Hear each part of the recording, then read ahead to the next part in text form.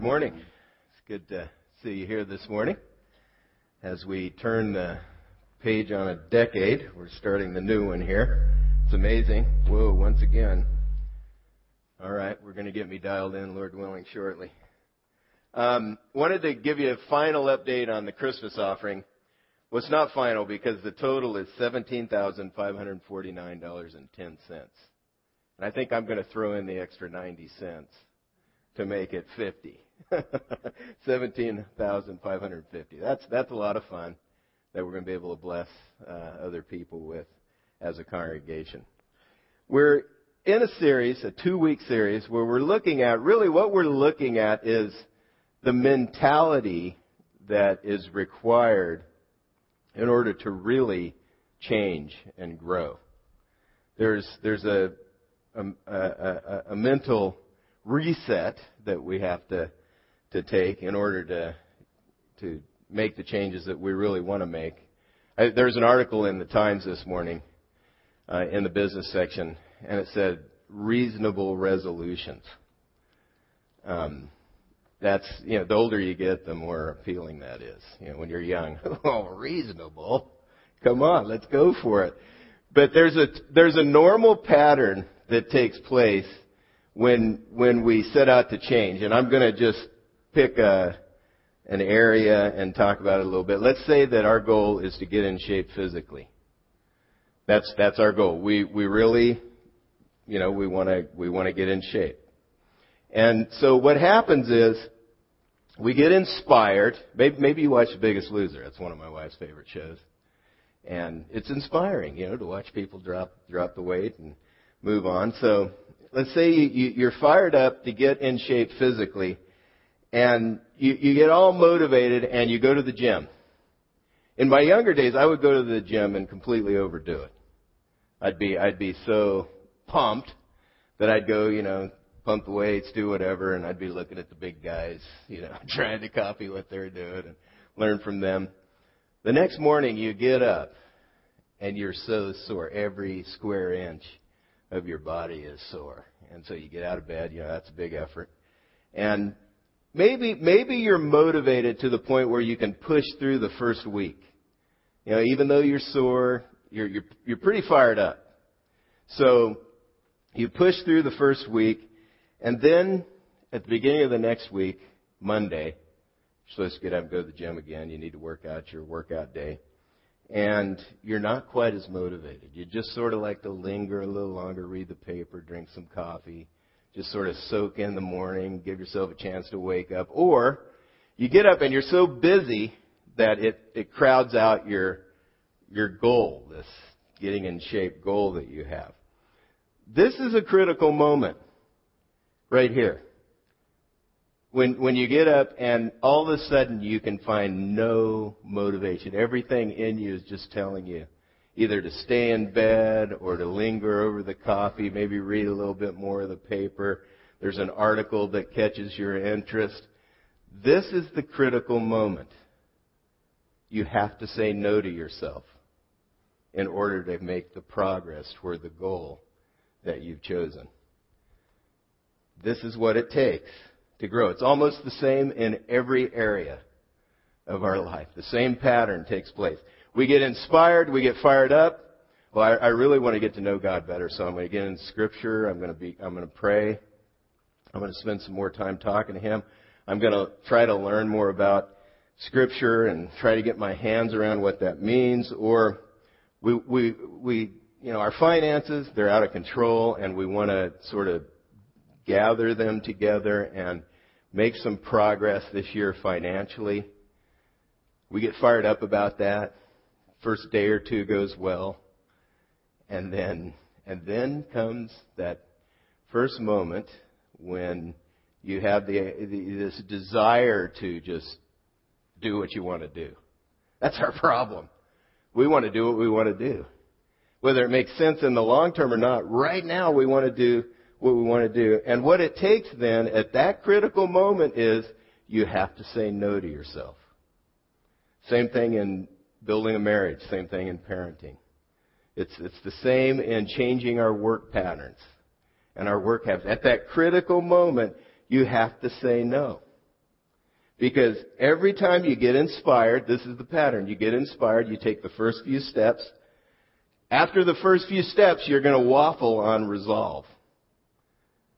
And you're tempted to fall back into your old ways. They're so familiar. They're so comfortable. And it just seems so right. It's at that point that you have to say no to yourself or you won't grow. If you cave to the temptation to go back to the old ways, you don't grow. If you say no to yourself, you grow. This pattern keeps repeating itself as we try to change in different areas.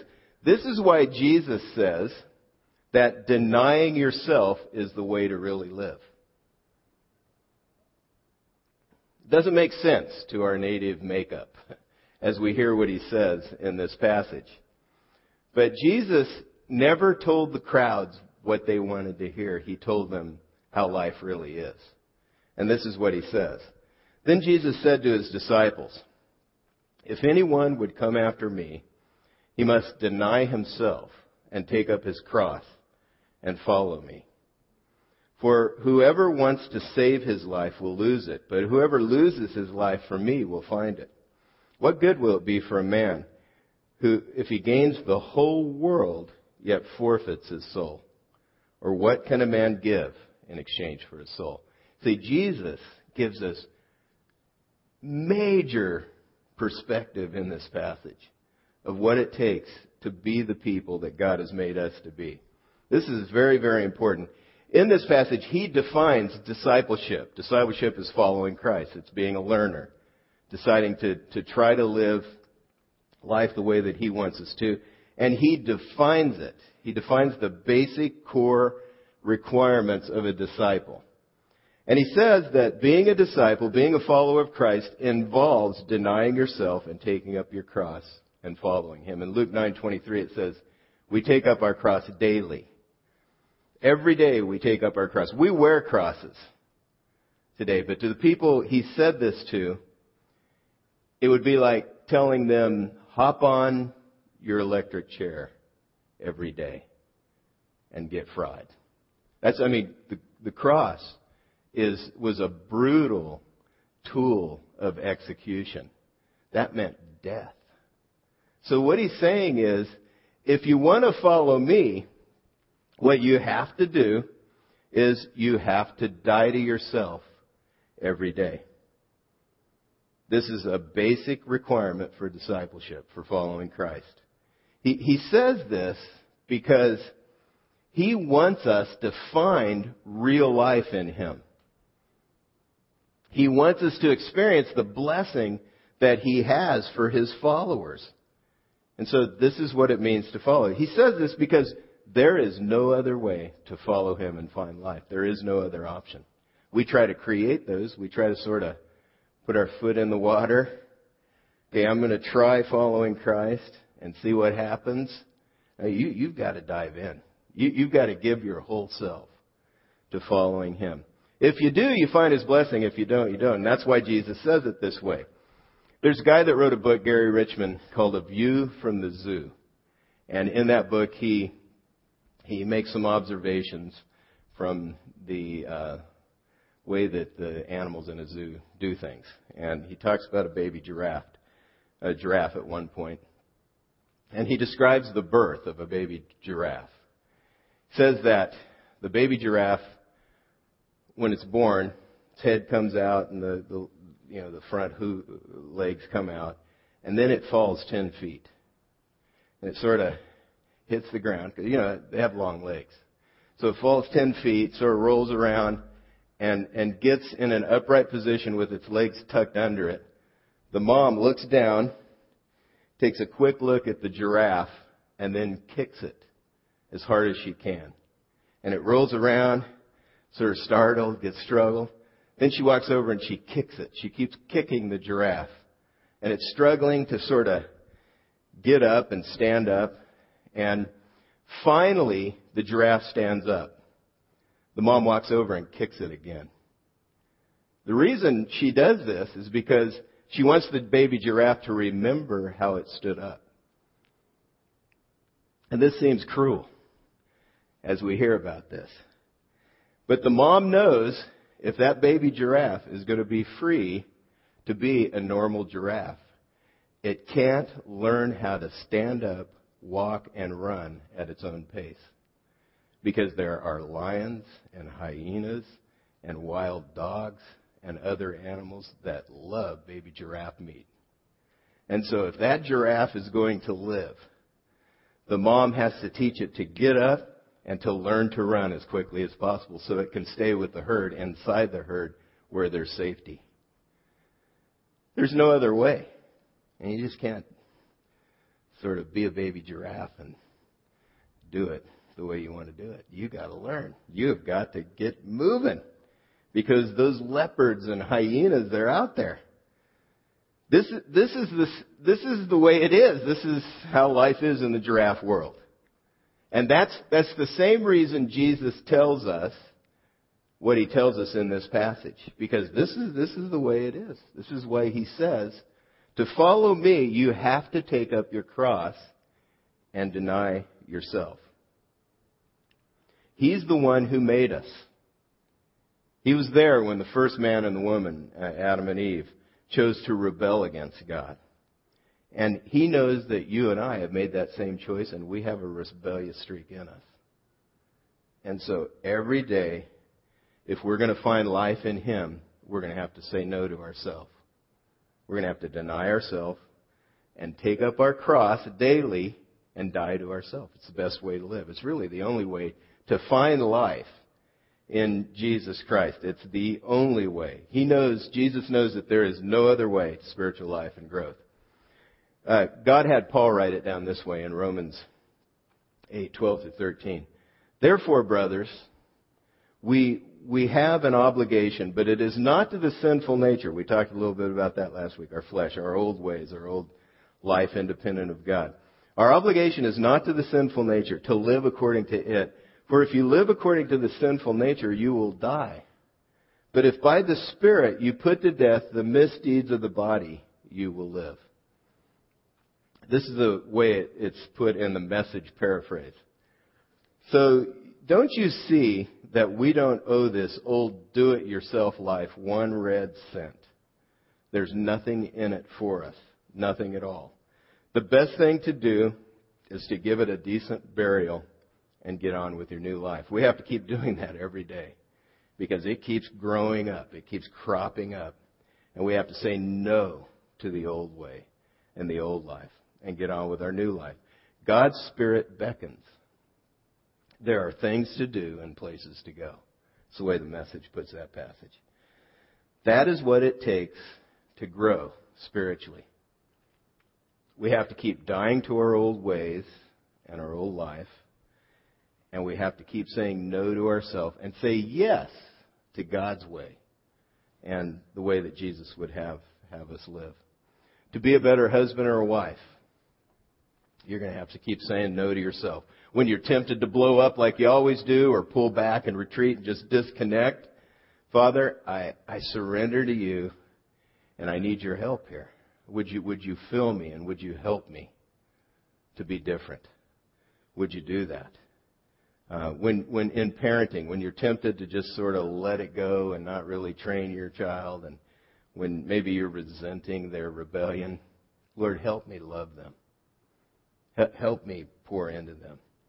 When you're trying to get your finances under control, and you see what you want and you want to go buy it, and you're reaching for God, please help me to get this discipline down. Help me. Would you help me? And if you blow it, you've got the grace of God, which allows you not to beat yourself silly for the mistake or the sin you just committed. But you can pick yourself up and keep moving forward because of the grace of God. We saw last week how that teaches us to say no to ourselves. It's instructive, the grace of God, because we're already valuable. We don't have to convince ourselves of that. We don't have to beat ourselves up when we blow it. We can just move on in the grace of God and experience the life that He has for us. So that's the way it is. We have to say no to ourselves. There's a reward for denying yourself. and following Christ. He says you find life. That's what you get. You become someone you can respect. Your kids get the training they need. Your relationships become more enjoyable. Or you can learn to deal with conflict in the midst of the relationships. You make good progress in your career, your finances. You start to make progress in them. Because you are changing into a productive person by the grace of God that He's helping you with. You are changing into a productive person. You find life because of who He is. Now let's look at some ways to get motivated. I'm going to wrap up the message by looking at some ways to get motivated to deny yourself. Scripture shows us how to do that. First, keep your eyes on the prize. That helps you get motivated. 1 Corinthians 9, 24 through 27 says, Do you not know that in a race all the runners run, but only one gets the prize? Run in such a way as to get the prize. Everyone who competes in the games goes into strict training. They do it to get a crown that will not last. But we do it to get a crown that will last forever. Therefore, I do not run like a man running aimlessly. I do not fight like a man beating the air. No, I beat my body and make it my slave, so that after I preach to others, I myself will not be disqualified for the prize. The only way to be motivated to say no to yourself in the moment is to keep your eye on the benefits of the training that you're going through. You've got to keep your eye on the prize. The Winter Olympics are coming up. We're going to watch people, if you choose to watch the Olympics, you're going to watch people who have oriented their entire lives around that 3 or 4 minute goal of standing on the podium with the gold medal around their neck.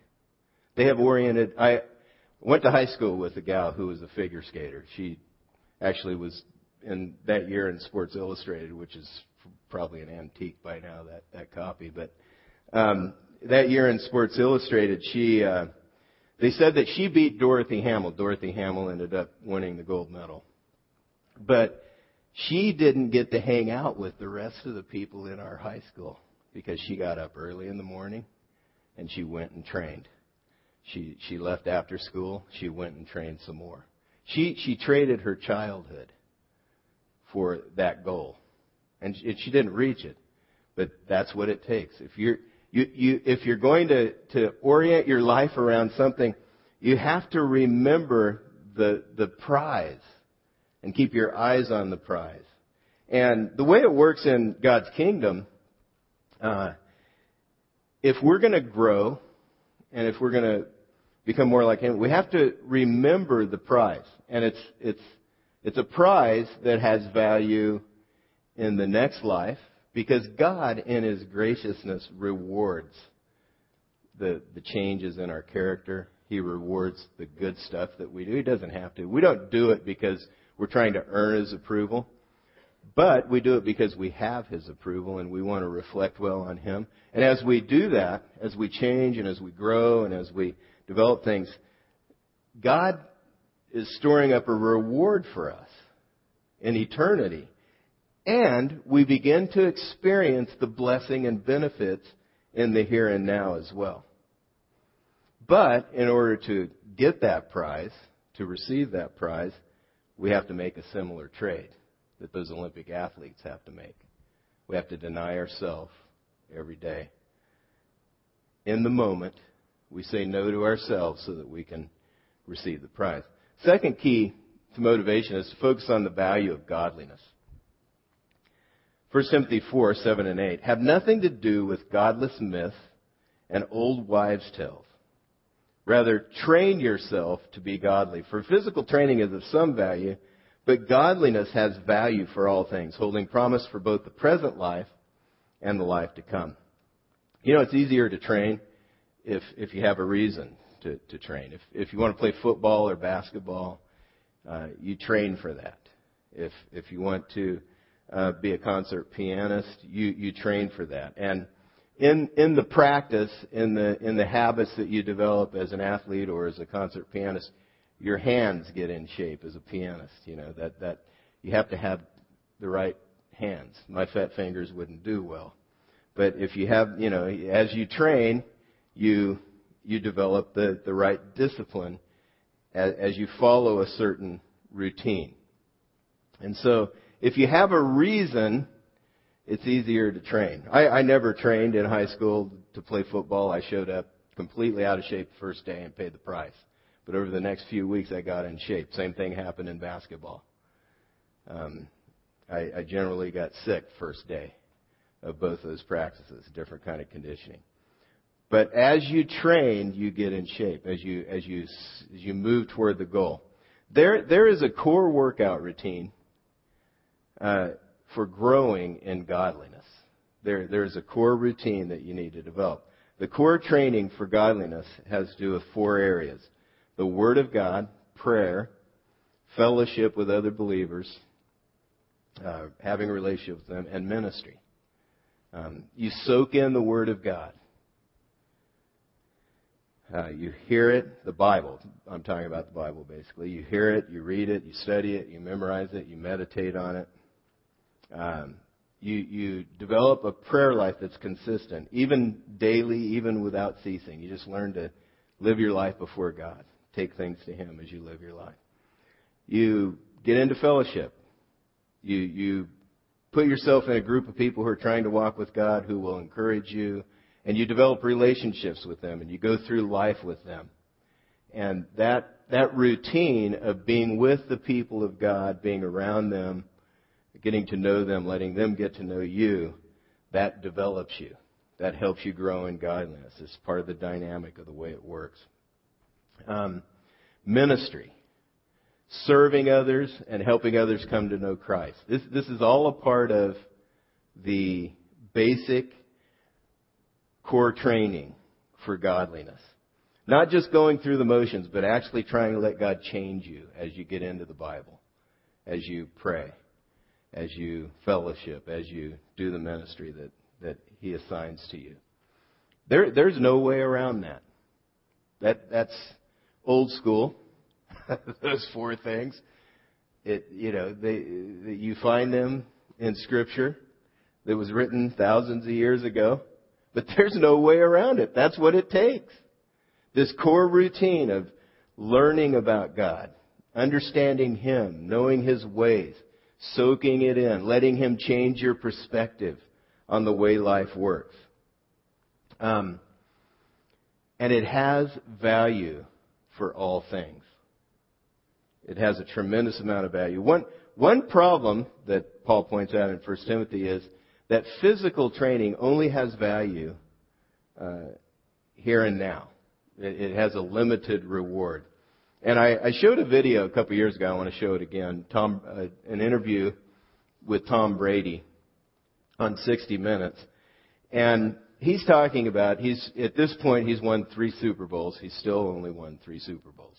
But I'd like to listen to his response to the interviewer as he talks about trying to find the meaning of life. But with all that money, fame, and career accomplishments, we were surprised to hear this from him. Why do I have 3 Super Bowl rings and still think there's something greater out there for me? I mean, maybe a lot of people would say, hey, man, this is what it is. I reached my goal, my dream, my life is... Me, I think, God, it's got to be more than this. What's the answer? I wish I knew.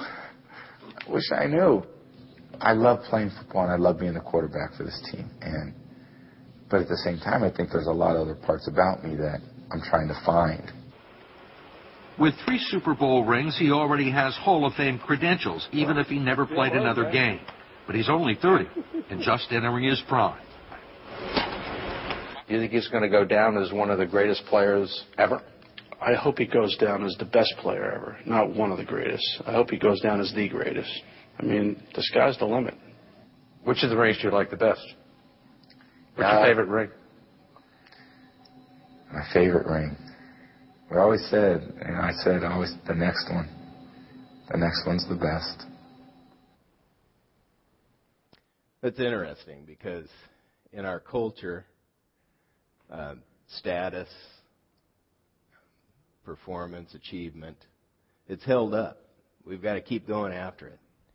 And the truth is, it doesn't really satisfy. There's a reward from hard work. He has a great job. I think his wife's a supermodel. There's sort of a reward in some of that. And we hold that up as the end of all ends. But the fact is, he's not satisfied. All of those things haven't brought the deep satisfaction that he longs for and he's searching for. And I hope he finds it. I really do. Pursuing and finding godliness has a double reward, this passage says. It's a reward in eternity. By the grace of God, He stores up a reward for us. But He also blesses every part of our life here and now as we change to be more like the Lord Jesus. As we keep saying no to ourselves, things get good right here and now. We still face trouble, but even in the midst of the trouble, there's this satisfaction that we found what life's all about. And there's reward. Your own self-respect grows. Your own self-image is strengthened as you walk with the Lord, as you begin to make these changes. You find deep satisfaction that money can't buy. Money, status, achievement can't buy it. You find it. Your relationships with your family grow. They change. Your friendships get better. Your approach to goals and your work is more productive. You begin to change the way you go about things. There's a real contentment in knowing God. But there's this fight that goes on. I talked about last week. There's this pull toward our old ways, our old life, our old self that distracts us as we set our heart to do what God's called us to do. So we have to keep saying no. Spiritual training isn't just an add-on to life. It's not just another compartment. It is the core. And it is something that will change the core of who we are, and it will prove valuable in every part of our life. That's why we discipline ourselves and say no to ourselves. Third, weigh the benefits of knowing God. Or knowing good from evil, sorry. Weigh the benefits of knowing good from evil. Hebrews 5:13-14 says, anyone who lives on milk, being still an infant, is not acquainted with the teaching about righteousness, but solid food is for the mature, who by constant use have trained themselves to distinguish good from evil. You notice it's always train yourself to be godly. The mature people have trained themselves to distinguish good from evil. And the way you keep motivated, stay motivated to discipline yourself, to train spiritually, is to recognize the tremendous benefits from knowing God and becoming more like Him.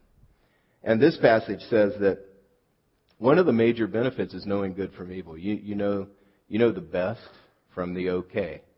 You're able to discriminate. You become discriminating in your choices. Many times as we face choices just naturally, there's an either or. There's what I want and there's this other thing.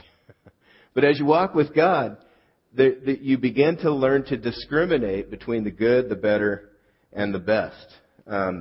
It's like developing a discriminating palate. When I was younger, I used to love ground sirloin. And that's what I ordered, ground sirloin. Pretty thick chunk of ground sirloin. That may gross you out. Sorry if it does. But then I had a ribeye steak. Okay, until I had a ribeye steak, that ground sirloin was fine. But as I've grown, I've tried more of the options that are out there on the menu, and I've become more discriminating. And so that's how you develop a discriminating palate. You have more experience and you grow. That's exactly how you grow in your understanding between good and evil. You get into the Scripture, you soak it in, you try to live it out, and you learn, whoa, that was really good. I didn't respond the way I normally do in this situation. God gave me the power to be different in what I said, in the way I handled it. And then what? That's what he meant by that. And you become more discriminating, and it draws you toward doing what God has called you to do. Process of spiritual training teaches you to discriminate. One of the things being in the Bible does it gives you the right categories and the right understanding of life and knowing it. You get into His Word and you begin to live it out, and you taste His goodness. You taste His design.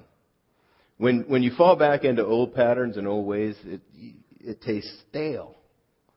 And then you begin to learn to distinguish good from evil. Well, that wasn't good. I shouldn't have said that. Galatians 6, 7, and 8 says, "Do not be deceived. God cannot be mocked. A man reaps what he sows. The one who sows to please his sinful nature, from that nature will reap destruction. The one who sows to please the Spirit, from the Spirit will reap eternal life." Plant the seeds every day that will grow into the good stuff. You do that by saying no to yourself. In a few moments, we're going to receive our offering. And again, I'd like to thank you for your generosity. What we do here at Church in the Valley, we're able to do because of your regular tithes and offerings. So I'd like to thank you for your giving. As we get prepared for the offering to receive it, I'd like to bring up some next steps that you may want to take. They're on the back of that connection card. They're also on your outline. You might want to, if one of these steps you plan to take, check it on the card and drop it in the offering. And that's just a way of making a commitment. As you get into the Scripture, what you find is, what the Bible says is, you step out to do what you hear in the Scripture, and your understanding increases. That's how you grow to know God. Get into the Bible, you do it, and you understand Him more. Maybe a step you want to take is to memorize Matthew 16:24. Then Jesus said to His disciples, "If anyone would come after me, he must deny himself and take up his cross and follow me." Just to remind yourself of that aspect of following Christ. That's the core of what it means. Another step, I will make my own list of the spiritual benefits, or of the benefits of spiritual growth and discipline, and thank God for them. Just set some time aside and write down. These are the things that God has done as I began to follow Him. This is the benefit of being in His Word, of prayer, of being around other Christians who are wanting to follow Christ. This is it. And so set them aside just to motivate yourself, give you a little motivation yourself to move on as you see the blessing that God brings. And then we're going to do some new kinds of groups this spring. We're calling them growth groups. And just maybe you haven't been in with a group of people trying to learn about following Christ.